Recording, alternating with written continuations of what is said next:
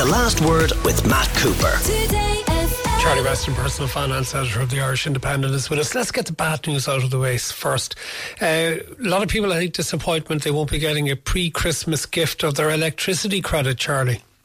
That's right, Matt. Yeah, the first €150 of these 3 electricity credits was paid in December. But some people have got bills already from their electricity providers, and this €150 has not come off the bill. So they're saying to themselves, hold on a minute here, I should be getting the bill less this €150.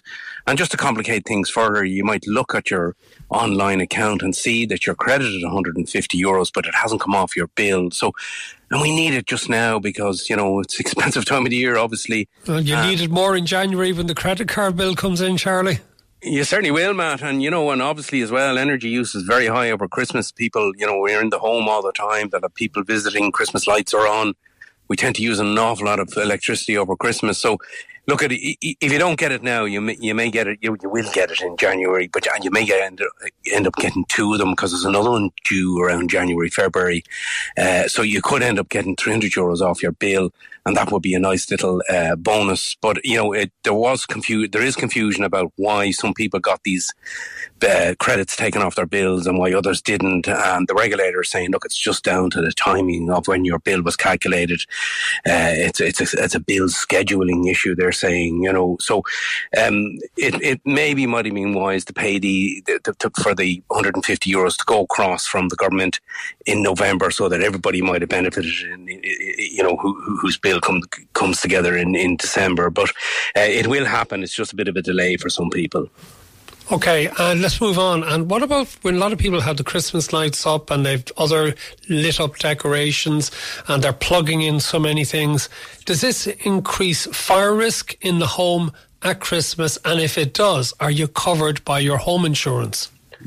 Yeah, obviously there's an increased risk of fires in the home over Christmas, and Christmas lights are the biggest culprit for fires, the biggest culprit.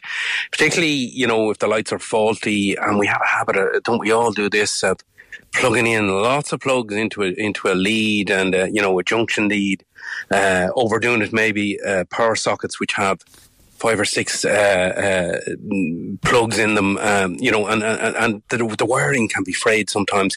You need to check your lights, make sure they're safe. Don't leave them on if you're not in the house, because if your insurer decides that you've had an accident and that damage or loss results from faulty workmanship or a design fault or wear and tear or a careless placement of lights, any of those issues, they will take issue with you and they'll say, we're not paying out. So you need to be very, very careful. Never buy, for example, Matt, second-hand lights, and just be wary of overheating, particularly outdoor lights as well. Check those, that everything's okay. Obviously they're exposed to wet weather, and make sure there's no wear and tear. Yeah, it can be a very dangerous one. So you don't want your Christmas festivities going up in smoke because you haven't been careful enough around fires.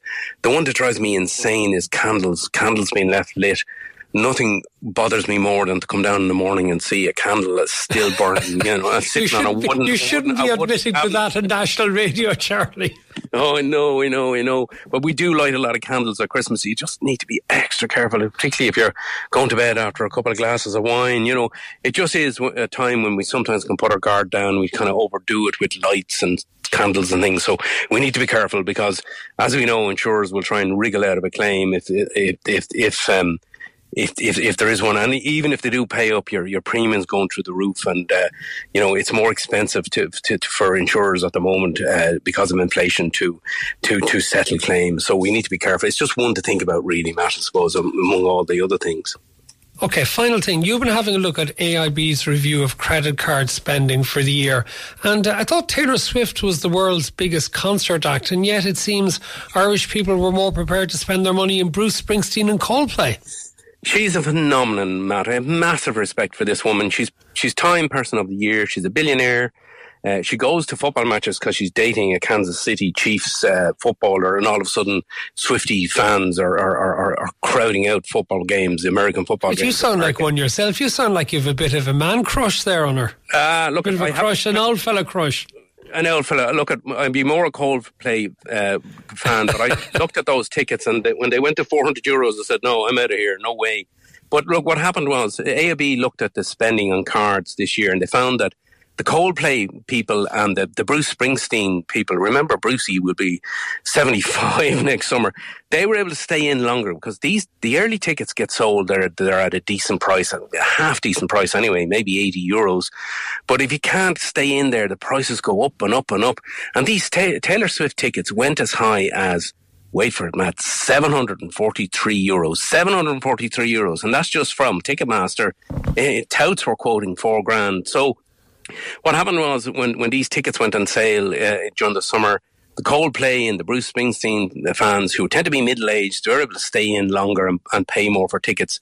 The Taylor Swift fans, who tend to be teenagers and those in their 20s, just had to opt out because it just got too expensive for them. It was far too tasty, you know.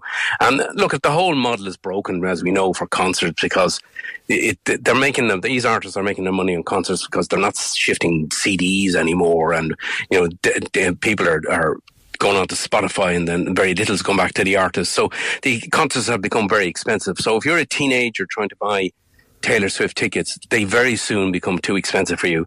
Having said all that, Matt, she's going to play to 100,000 people in the summer in the Aviva. So, you know, she is... And you'll be up the front cheering her on, Charlie. I know you will. No, I won't. Listen, I won't, Matt. I've got to leave you there, Charlie. Thank you very much for all your contributions throughout the year, and we look forward to seeing you from the first week of January onwards again here as a regular on The Last Word. A very happy Christmas to you. The Last Word with Matt Cooper. Weekdays from 4:30. Today